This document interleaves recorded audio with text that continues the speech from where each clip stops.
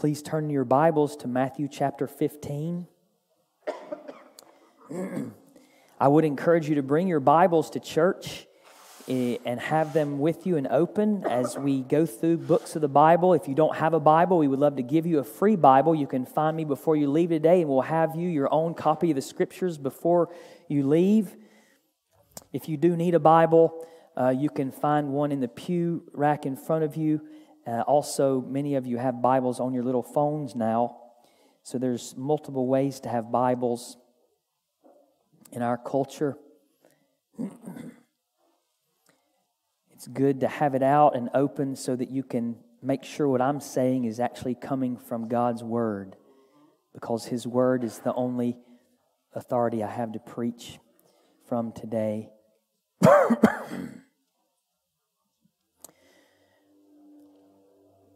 Matthew chapter 15, we studied verses 1 through 9 last week, and we're sort of finishing up what Jesus started last week in verses 10 through 20. We'll be in Matthew 15, verses 10 through 20.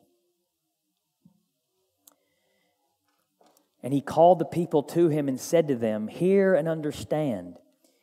It is not what goes into the mouth that defiles a person, but what comes out of the mouth. This defiles a person." Then the disciples came and said to Him, "Do you know that the Pharisees were offended when they heard this saying?" He answered, "Every plant that my heavenly Father has not planted will be rooted up. Let them alone. They are blind guides. And if the blind lead the blind, both will fall into a pit." But Peter said to Him, "Explain the parable to us." And He said, "Are you also without understanding? Do you not see that whatever goes into the mouth passes into the stomach and is expelled? But what comes out of the mouth proceeds from the heart, and this defiles a person. For out of the heart come evil thoughts, murder, adultery, sexual immorality, theft, false witness, slander. These are what defile a person. But to eat with unwashed hands does not defile anyone."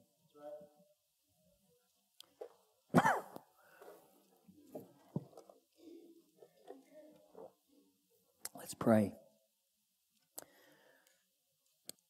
Father, thank you so much for Jesus. Thank you for His words. Thank you for Him who no man taught like this man. No man spoke like this man. These words are more important than any words we've heard this week. People clamor over the words of presidents and kings and the news and this, that, and the other. Lord, there's no more important words than the words of our Lord Jesus Christ. And Lord, we pray that you would help us rightly listen. God, that we would hear what you have to say to us. Holy Spirit, we pray that you would work in our hearts. Lord, that you would change us, that you would convict us of sin, that you would encourage us. Lord, that you would remind us of our great Savior who is for us. And if you are for us, who can be against us? Father, we pray that you would sustain my voice, that I can speak the way you want me to speak, that we would have ears to hear. We pray that you would be glorified, Lord, that you would save sinners, that you would build up your people. Lord, that you would have your way with us and make us all that you want us to be at Alney Baptist Church for your glory. So help us, God, and be with us now for Jesus' sake. Amen. This week, Jesus finishes what he started last week in our study. Last week, we saw Jesus rebuke the Pharisees and scribes, warning them that they were using their traditions to break God's commandments. And he told them that their worship was vain. And we thought about how there's a way to have an appearance of zeal for God that is not according to God's word. There's a way to perform all kinds of external acts of worship, prayer and preaching and giving money and singing, and yet have a heart that is far away from God. And Jesus warned the Pharisees of this in verses 7 through 9. Last week he said, "You hypocrites, Well did Isaiah prophesy of you when he said, this people honors me with their lips, but their heart is far from me. In vain do they worship me, teaching as doctrines the commandments of men. This week in our passage, Jesus finishes what he started. He finishes this warning and he explains his rebuke more fully to the disciples. And one of the main points of these verses is that God cares about the heart. God cares about the heart. So if you remember when Saul had failed and sinned against God and offered a wrong sacrifice, God told us that he was going to find a man after his own heart. 1 Samuel 13:14. The Lord has sought out a man after his own heart. And then we see Samuel going to anoint this new king who has a heart for God. And Samuel sees the sons of Jesse and he sees, oh, these guys, they're big, they're strong. Certainly it's this guy. And over again, God says, no, it's not the outward appearance I'm looking at. It's not that he's taller than anybody else or more good looking or anybody else or is strong and has a certain physique better than anybody else. You're looking at the outward appearance. And 1 Samuel 16:7, but the Lord said to Samuel, do not look on his appearance or on the height of his stature, because I have rejected him. For the Lord sees not as man sees. Man looks on the outward appearance, but the Lord looks on the heart. The king warns his son when he's choosing a wife. In Proverbs 31:30, charm is deceitful and beauty is vain, but a woman who fears the Lord is to be praised. You better look at her heart. I remember one pastor saying, yeah, but she's so hot. Well, so is hell.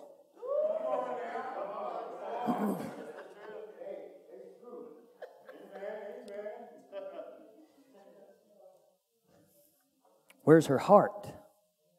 Does she fear God? And even as we think about our own Lord Jesus Christ, the Savior of the world, whom we celebrate every day, Isaiah 53:2, He had no form or majesty that we should look at Him, and no beauty that we should desire Him. His outward appearance wasn't all that. But He had a heart for God like nobody else. He had the heart of God, in fact. God cares about the heart. And we see this emphasis in these verses. Point number one, what comes out of our mouths defiles us, Jesus says. What comes out of our mouths defiles us. Look at verses 10 and 11 again. And He called the people to Him and said to them, hear and understand. It is not what goes into the mouth that defiles a person, but what comes out of the mouth. This defiles a person. With this statement, Jesus is responding to the Pharisees and scribes' accusation in verses 1 and 2 of the same chapter. Then Pharisees and scribes came to Jesus from Jerusalem and said, why do your disciples break the tradition of the elders? For they do not wash their hands when they eat. And Jesus is responding to this. And He's saying, listen, it's not what goes in, it's not what goes into your mouth that defiles you, it's what comes out of your mouth that defiles you. Now, what does it mean to be defiled? It means to be unclean. In this context, it means to be unclean in a sinful way or in an unholy way. The adjective form of this word is used in Revelation 21:27.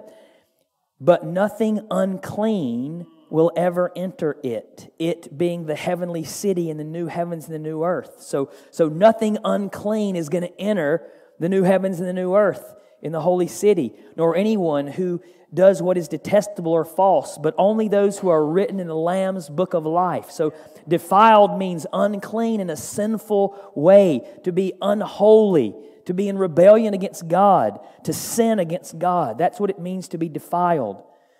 And Jesus is the exact opposite of being defiled. The perfect, holy, sinless God-man is described in Hebrews 7:26. For it was fitting that we should have such a high priest, holy, innocent, undefiled, separated from sinners, and exalted above the heavens.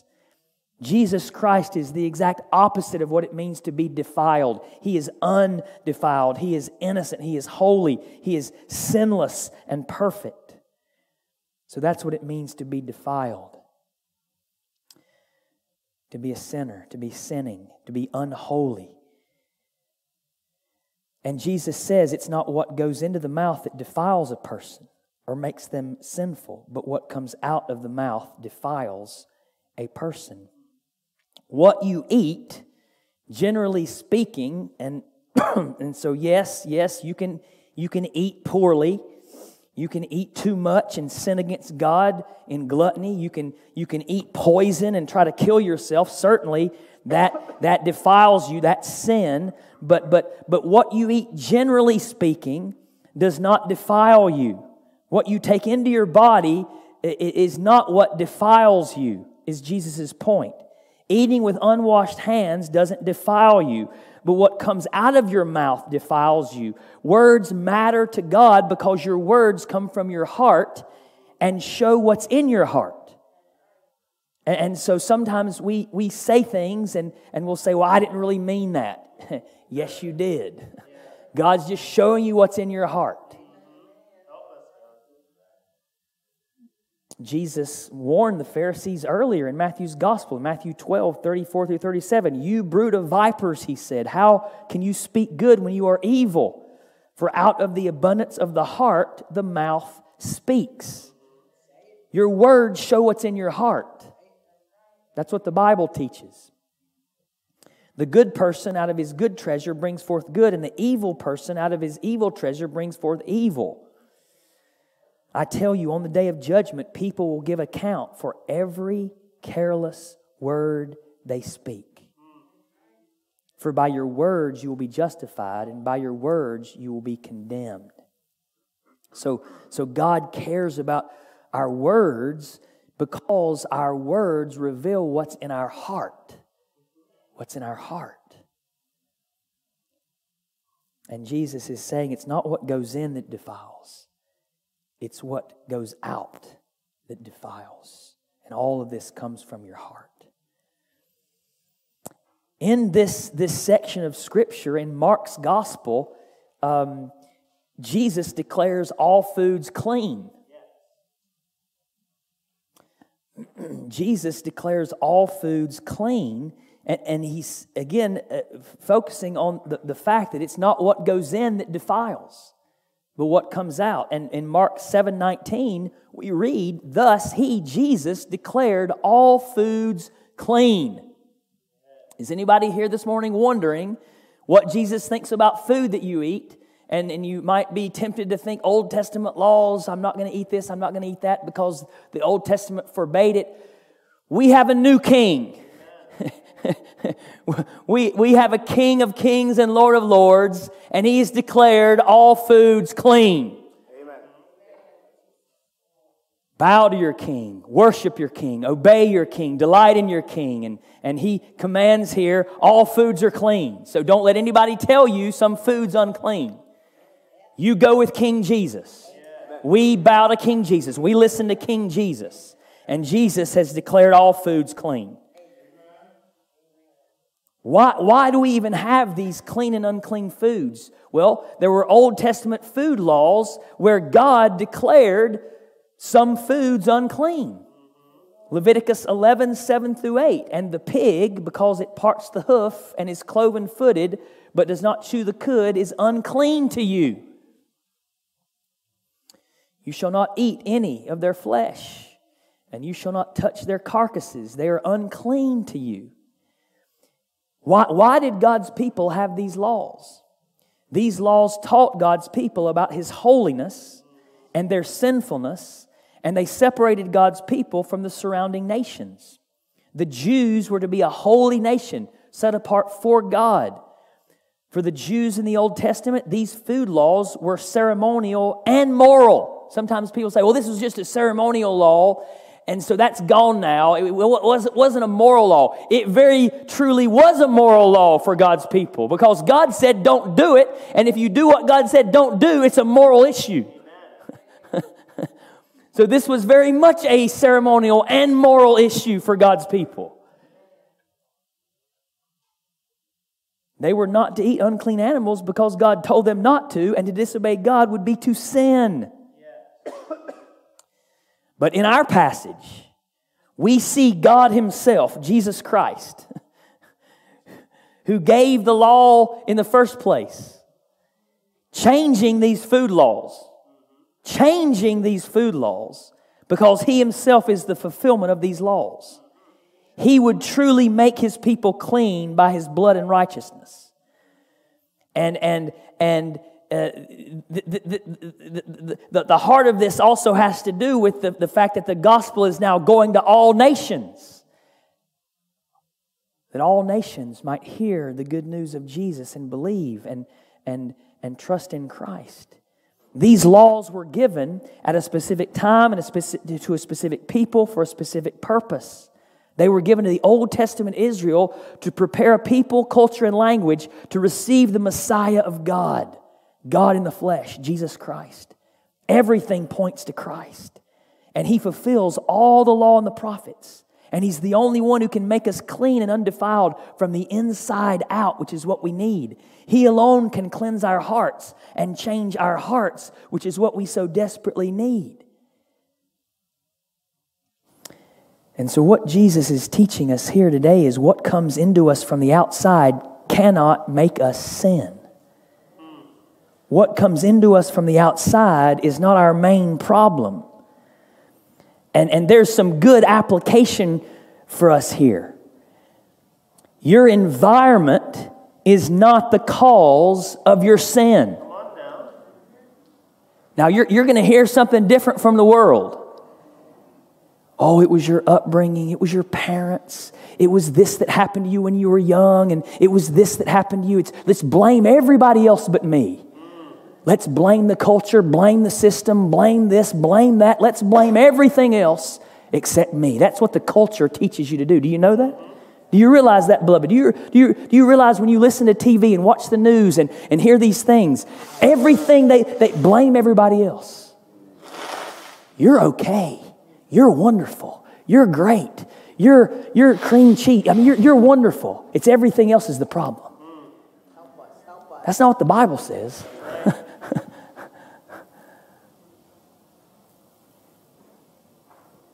Your environment is not the cause of your sin. Your upbringing is not the cause of your sin. Your parents' failures are not the cause of your sin. Your lack of education is not the cause of your sin. The way your boss, your husband, your wife, your children, your brothers or your sisters get on your nerves is not the cause of your sin.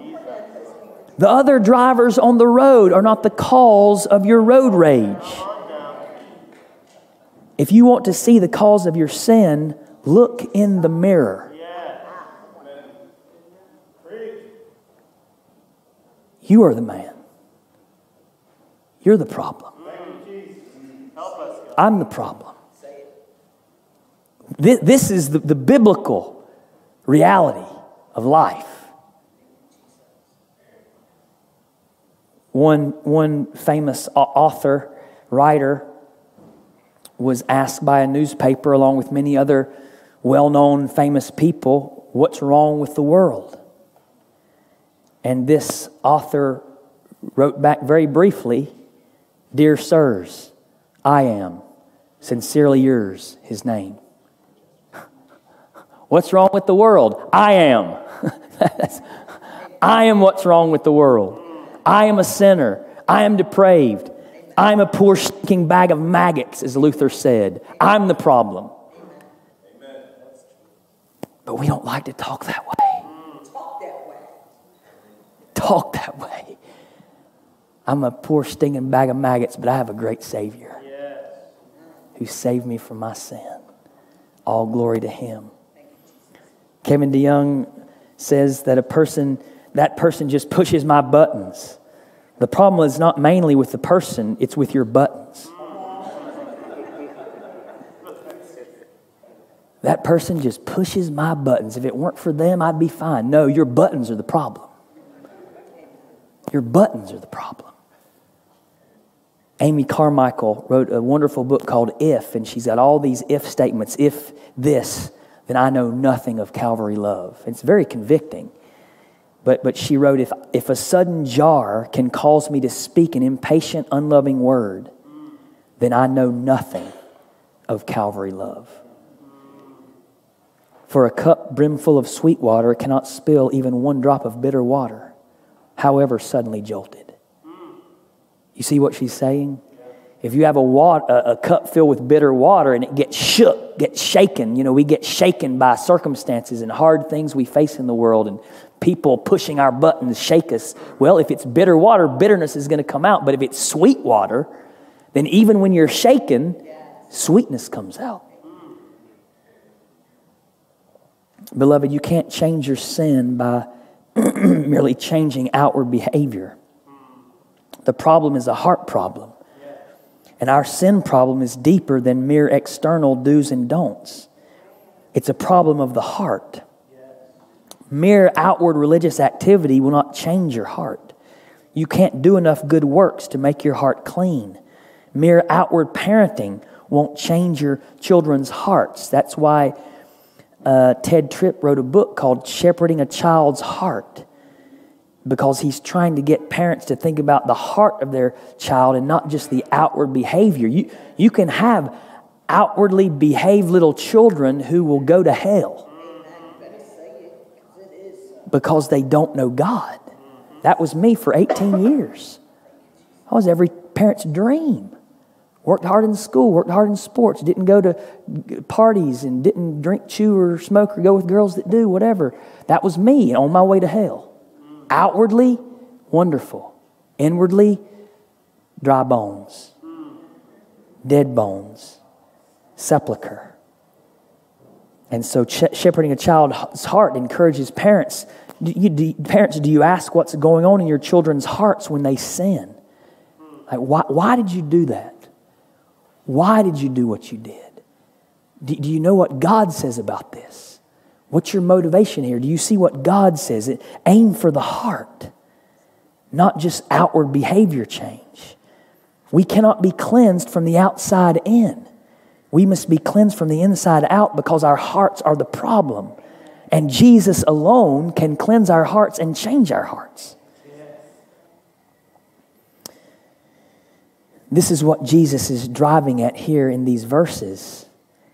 And these verses are also showing us that God is the God of the nations. He's not just the God of the Jews. The food laws were to separate Jew and Gentile, but Jesus is declaring all foods clean. And the gospel is going to go to the nations. There's no longer to be a separation. But the gospel goes to the world.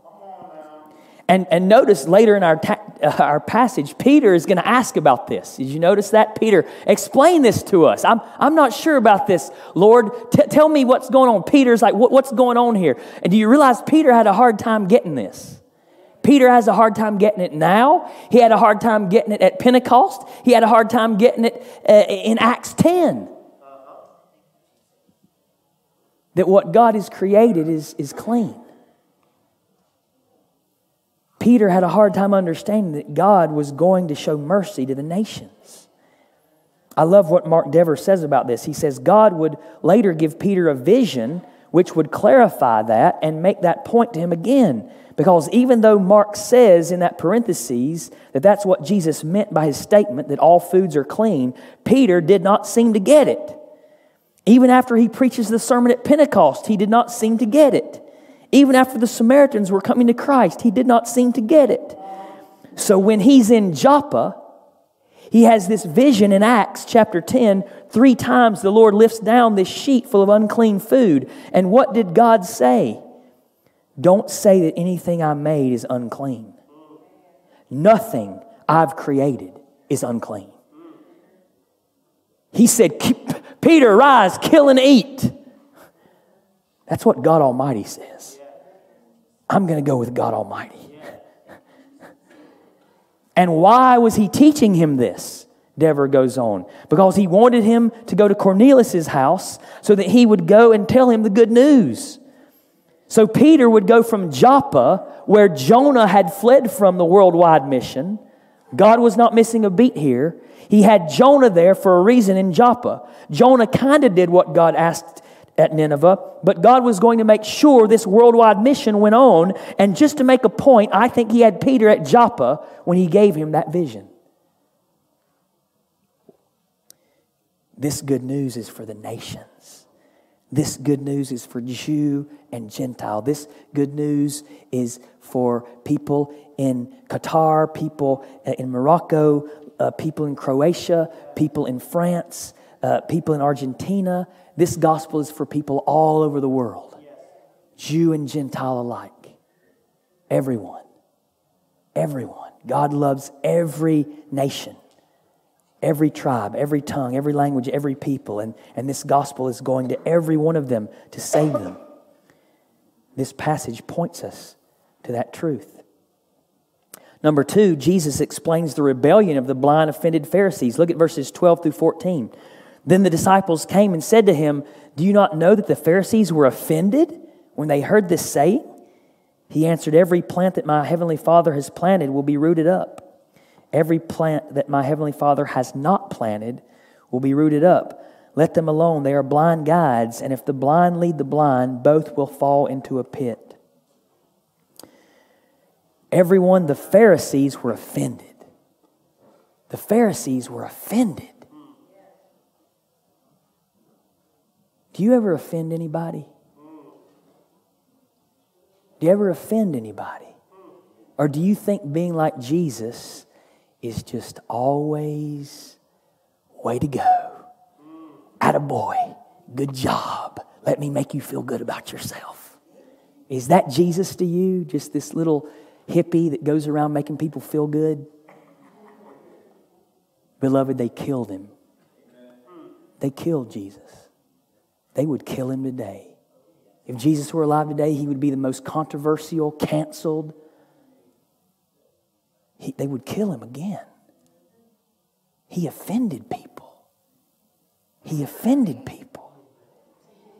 It's not always bad when people are offended. False teachers should be offended. Now we offend not because of being jerks or our ill behavior. We should offend like Jesus with the truth preached in love. Because we love those the false teachers are leading astray. But if you want to be a leader, there are people who are going to be offended. I read somewhere if you're a good leader, there are always going to be 10% of people who are really upset with you. 10% of the people you lead, they're going to be upset. If you're going to be a good leader and not just a yes person, whatever you want that makes you happy. Jesus wasn't that way. Jesus had a backbone.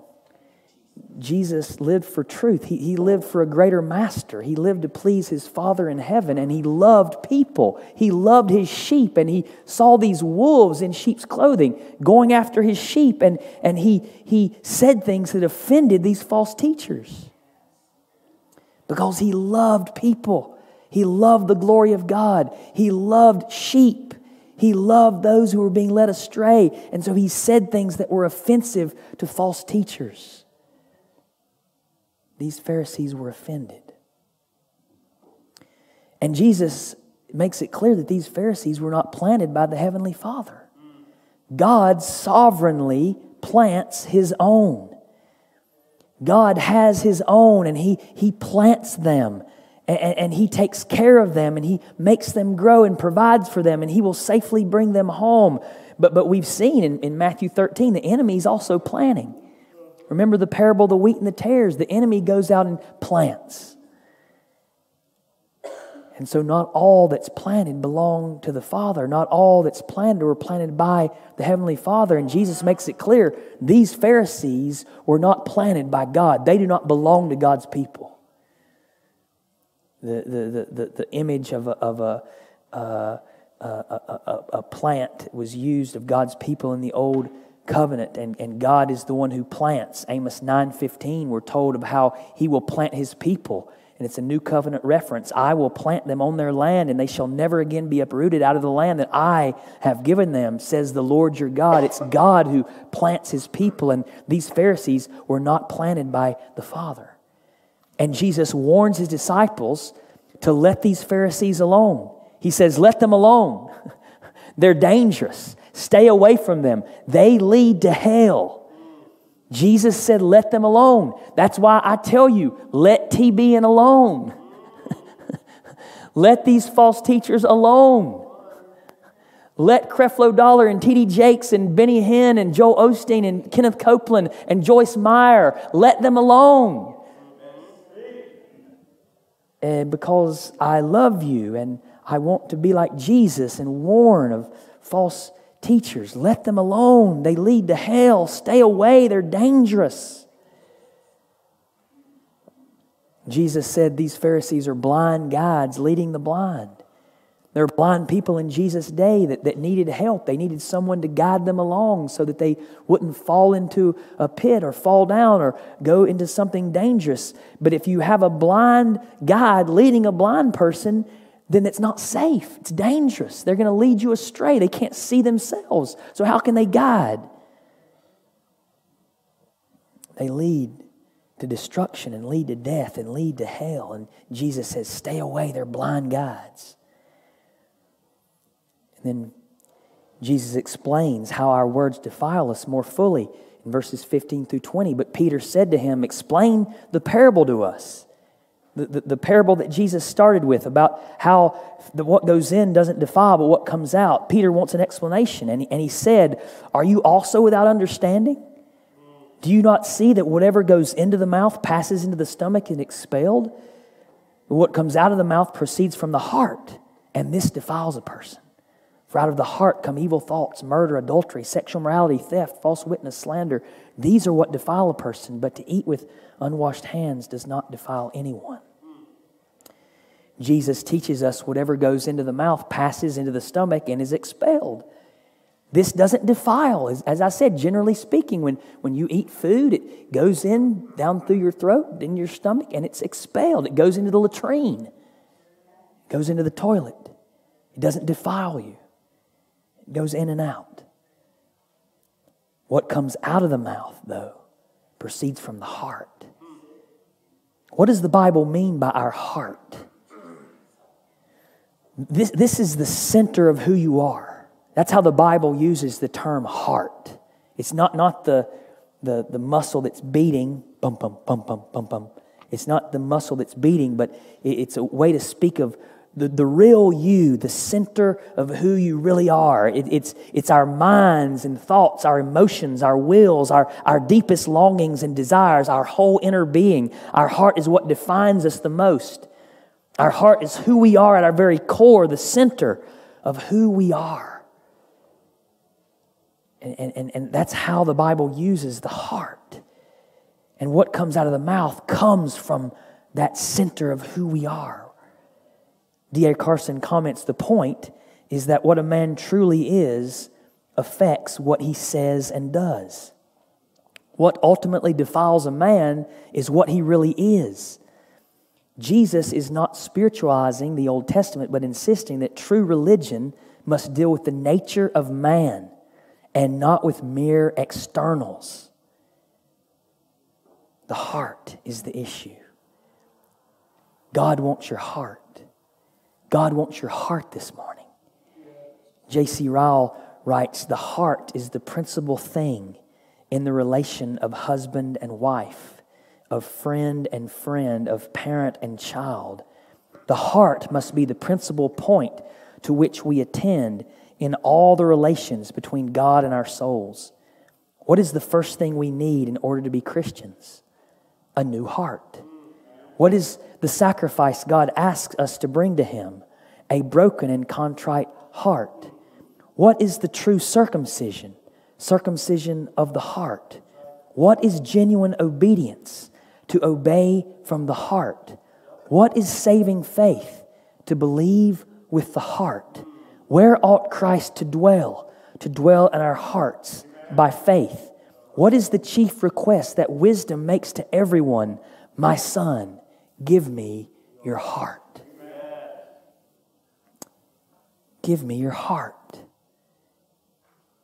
Friend, does God have your heart? Does God own your heart? Does Jesus Christ own your heart, or is your heart given to something else? Remember, the Sermon on the Mount focused on the heart. Matthew 5:20, Jesus said, "For I tell you, unless your righteousness exceeds that of the scribes and Pharisees, you will never enter the kingdom of heaven." And Lloyd Jones comments on that verse. The rest of the Sermon on the Mount is an exposition, an explanation of this verse. Some of the most vital questions that can be asked then are these. Do you know God? Do you love God? Do you know God with your heart? Do you love God with your heart? Can you say honestly that the biggest and the first thing in your life is to glorify Him? And that you so want to do this that you do not care what it may cost you in any sense? Do you feel that this must come first? Not that you may be better than somebody else, but that you may honor and glorify and love that God who, though you have sinned against Him grievously, has sent His only begotten Son to the cross on Calvary's hill to die for you, that you might be forgiven and that He might restore you unto Himself. Let every man examine himself. Where's your heart? Beloved, where's your heart this morning? Verse 19, Jesus goes on, "For out of the heart come evil thoughts, murder, adultery, sexual immorality, theft, false witness, slander." And that word for slander is really blasphemy. It's blasphemy. Jesus taught, and He's teaching here again, that man's heart is evil. I mean, he said this straight up to His disciples. He wasn't speaking to Pharisees when He said this in Matthew 7:11. "If you then who are evil know how to give good gifts to your children." How many of us would just walk away from Jesus? Jesus called me evil. Oh, I'm so hurt. I'm going to walk away. I don't like being offended that way. He just said that in passing to His disciples. If you, being evil, know how to give good gifts to their children, how much more will your Father in heaven give good gifts to those who know Him and love Him and follow Him? Jesus called His disciples evil. Y'all are evil.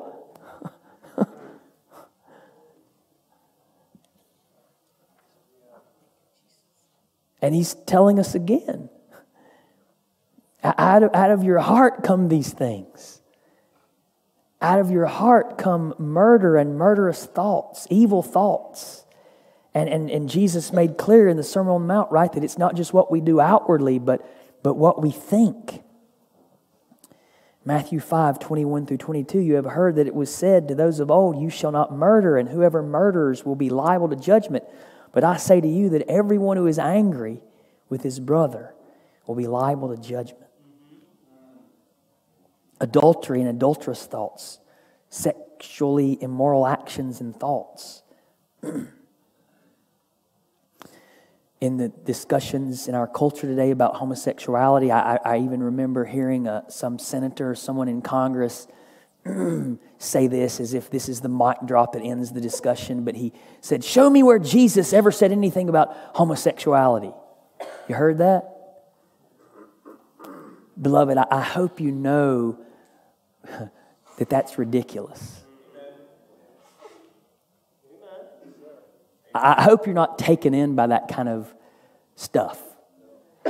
And my job as a pastor and preaching is to help you not be taken in by that kind of garbage, to not be that naive, to not be that foolish. You know, Jesus spoke about homosexuality. He speaks about it right here in this very passage. He wrote about it in Leviticus. He wrote about it in Romans. Jesus wrote about it.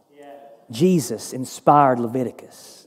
Jesus was pouring down fire from heaven on Sodom and Gomorrah for perverted immorality. Jesus inspired Paul to write Romans 1. Jesus inspired Paul to write 1 Corinthians 6. And Jesus speaks of it directly right here. Friend, know the truth. Know the truth. Don't be taken in by cultural lies. No, adultery and adulterous thoughts and sexual morality and actions. Jesus says this sexual morality comes from the heart. Matthew 5:27-28, you have heard that it was said, you shall not commit adultery. But I say to you that everyone who looks at a woman with lustful intent has already committed adultery with her in his heart. And so just looking and thinking with lust is adultery in the eyes of God. Theft and coveting, theft, stealing, coveting, desiring that which does not belong to you, comes from the heart and is sin. Ephesians 4:28, let the thief no longer steal, but rather let him labor, doing honest work with his own hands, so that he may have something to share with anyone in need.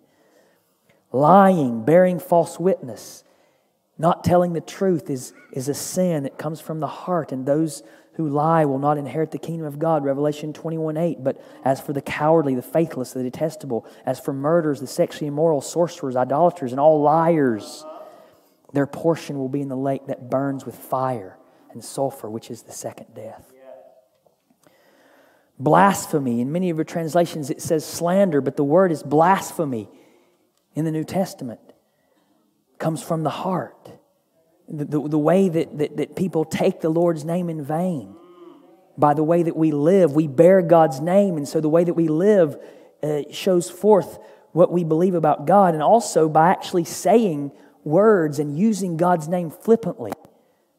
Friends, saying OMG, like being surprised at something and saying, oh my God, is blasphemy. To say, oh Jesus, is blasphemy. It's blasphemy. And people who name the name of Christ do that all the time. OMG, Jesus' name in vain. The only reason you should call out Jesus' name is if you're praying to Him and calling for Him. The only reason you should say, oh my God, is if you're crying out to Him in desperate prayer. Right? You don't use God's name that way. They would stone people in the old covenant for that. Praise God, we're in the new covenant. Exodus 27, you shall not take the name of the Lord your God in vain, for the Lord will not hold him guiltless who takes His name in vain. Jesus says all these things come from the heart, and these are what defile a person. These are what make a person defiled and unholy and unclean and sinful. Verse 20 says, these are what defile a person. But to eat with unwashed hands does not defile anyone. All these sinful actions and all these sinful thoughts come from our hearts. John Calvin said our hearts are idol factories. Friend, do you see these evils coming out of your own hearts? Do you see these evils coming out of your own hearts? Praise God for Jesus. We need a Savior, don't we? We need a Savior. We need a Savior who never had a murderous or adulterous thought or action. Never. We need a Savior who never stole, never coveted. We need a Savior who never lied, who never bore false witness. We need a Savior who never blasphemed the name of God Almighty. And we have one in Jesus. You see, we deserve God's condemnation. If you're here this morning, you're not a believer in the Lord Jesus Christ, hopefully you've seen God's standard, that you have fallen short of this standard, that you've sinned against God. The Bible says all of us have done these things. Either outwardly in actions, either these things have gone through our minds, we've thought wicked thoughts, we've all sinned against God. The Bible teaches all have sinned and fall short of the glory of God. And because we all have done that, we deserve His just and eternal condemnation in hell forever and ever and ever. But God loves sinners. God so loved the world that He gave His Son. This is what we celebrate this time of year, right? God gave His only begotten Son, that whosoever believes in Him shall not perish but have everlasting life. And Jesus came into this wicked world and lived a perfect life. Loved and served and did miracles. Taught like no man ever taught. Teaching us even today. He's teaching us that the heart is what matters, and our hearts are wicked and evil, and our hearts need to be changed. And He died on the cross to make that heart change possible. He died on the cross and suffered God's wrath and curse and judgment that we deserve for all these sins. Jesus took that punishment upon Himself and died and was buried. But on the third day, He rose up from the dead. He conquered sin, death, and hell, so that whosoever believes in Him shall not perish for these sins, but have everlasting life. You can't work for this. You can't earn it. You can't clean your life up enough. You can't outwardly change enough to make God love you. You can simply receive the free gift of eternal life through Jesus Christ our Lord. Believe on the Lord Jesus Christ and you shall be saved. Have you done that? Has everyone here in this building believed on Jesus and trusted Him as your Savior? That's what we want for you. We want you to know Christ, believe and be saved. If you want to talk to somebody about that, I'll be here. There are other Christians who would love to speak with you. Don't leave here today until you've trusted in Jesus. Because, friend, you don't know if you'll have another opportunity. This could be your last day on earth. This could be your last Sunday before Christmas. This could be your last Christmas. Trust Jesus. Trust Him. He saves sinners. Listen to what Spurgeon says. We admire the wonderful kindness and matchless goodness of God, that He should ever have set His love upon such unworthy creatures. Paul is in admiration of it when he says His great love wherewith He loved us, even when we were dead in trespasses and sins. A heart full of evil thoughts, and yet He loved me. A heart full of fornication and adultery, and yet He loved me. A heart full of murder, and yet He loved me. A heart that could bear false witness. A heart that could blaspheme, and yet He loved us. Oh, brethren, if we could see ourselves as God saw us in our sin, we should wonder how the eyes of infinite purity could have borne with us. How the heart of infinite love could have set itself upon us. You were not loved because of your goodness. You were not chosen because of anything in you that was lovely and amiable. You were loved because He would love you. You were chosen because He would do it for His own name's sake. He saw you ruined in the fall, yet He loved you notwithstanding all. He saved you from your lost estate. His loving kindness, oh, how great. And how great is His loving kindness. How did He save sinners? Infinite purity, infinite love. The Lord Jesus Christ Himself on that cross was made the vilest of all evil thoughts. He was made the most wicked sexual immorality. He was counted as a thief and was counted as a murderer and counted as an adulterer. He was made coveting and wickedness and deceit and sensuality. He was made envy and slander and blasphemy and pride. He was made and counted as foolishness. For our sake, He made Him to be sin, who knew no sin, so that in Him we might become the righteousness of God. He was made this sin and punished on the cross and died and then rose up from the dead. And now if you repent and believe in Him, you can be cleansed from all your defilement and get a new heart. This is the promise of Ezekiel 36, 25 through 27. I will sprinkle clean water on you, and you shall be clean from all your uncleannesses. all your defilements you'll be clean. And from all your idols I will cleanse you. And I will give you a new heart. And a new spirit I will put within you. And I will remove the heart of stone from your flesh and give you a heart of flesh. And I will put my spirit within you and cause you to walk in my statutes and be careful to obey my rules. Ah, beloved, you who've repented and believed and received new hearts, you will enter heaven with God.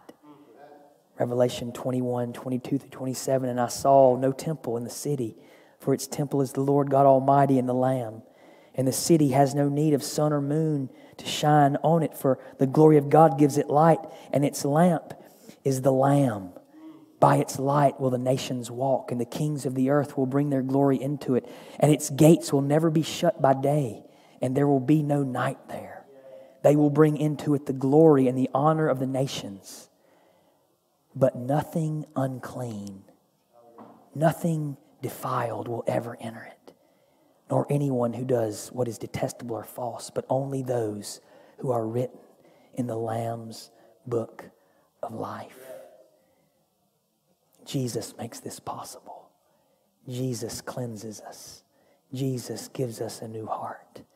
Jesus' heart is clean, makes the obscene pristine, and heals the defiled like you've never seen.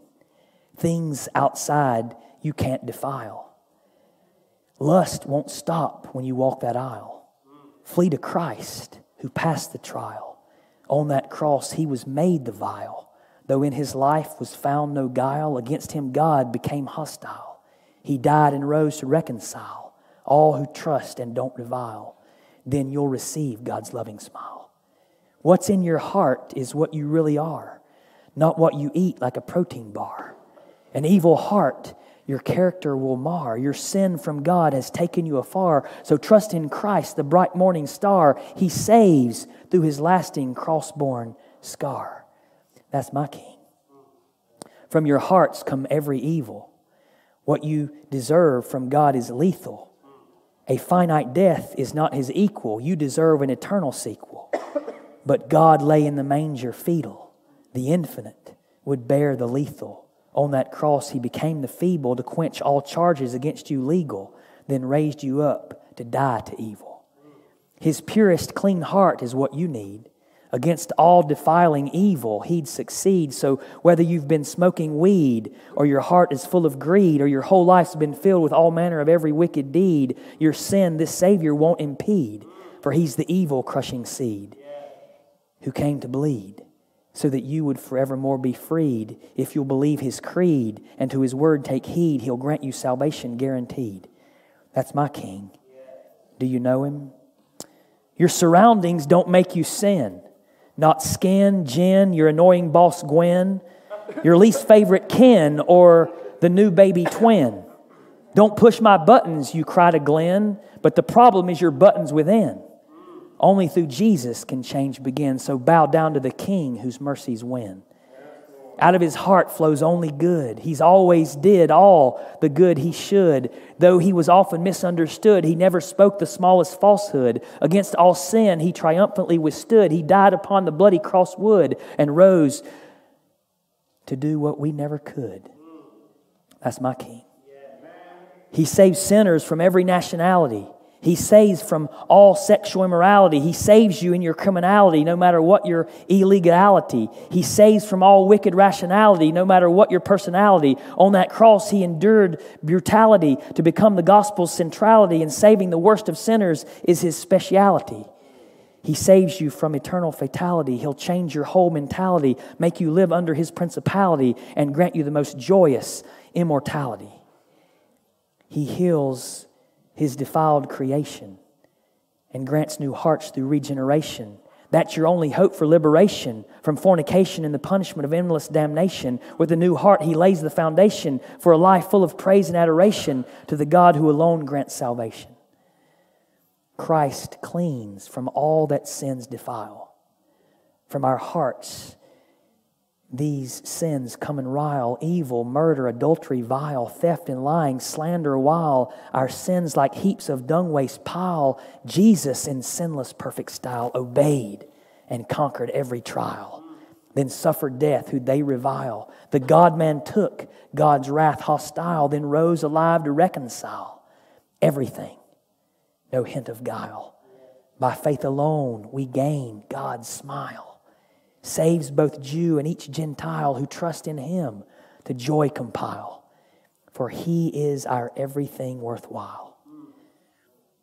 Lord, we pray this would be true of us, that we would so see our sin and remember what we were, and know that because we've been forgiven much, we trust and love much, that You, Jesus, are our everything worthwhile. Father, we pray that You would show us our hearts.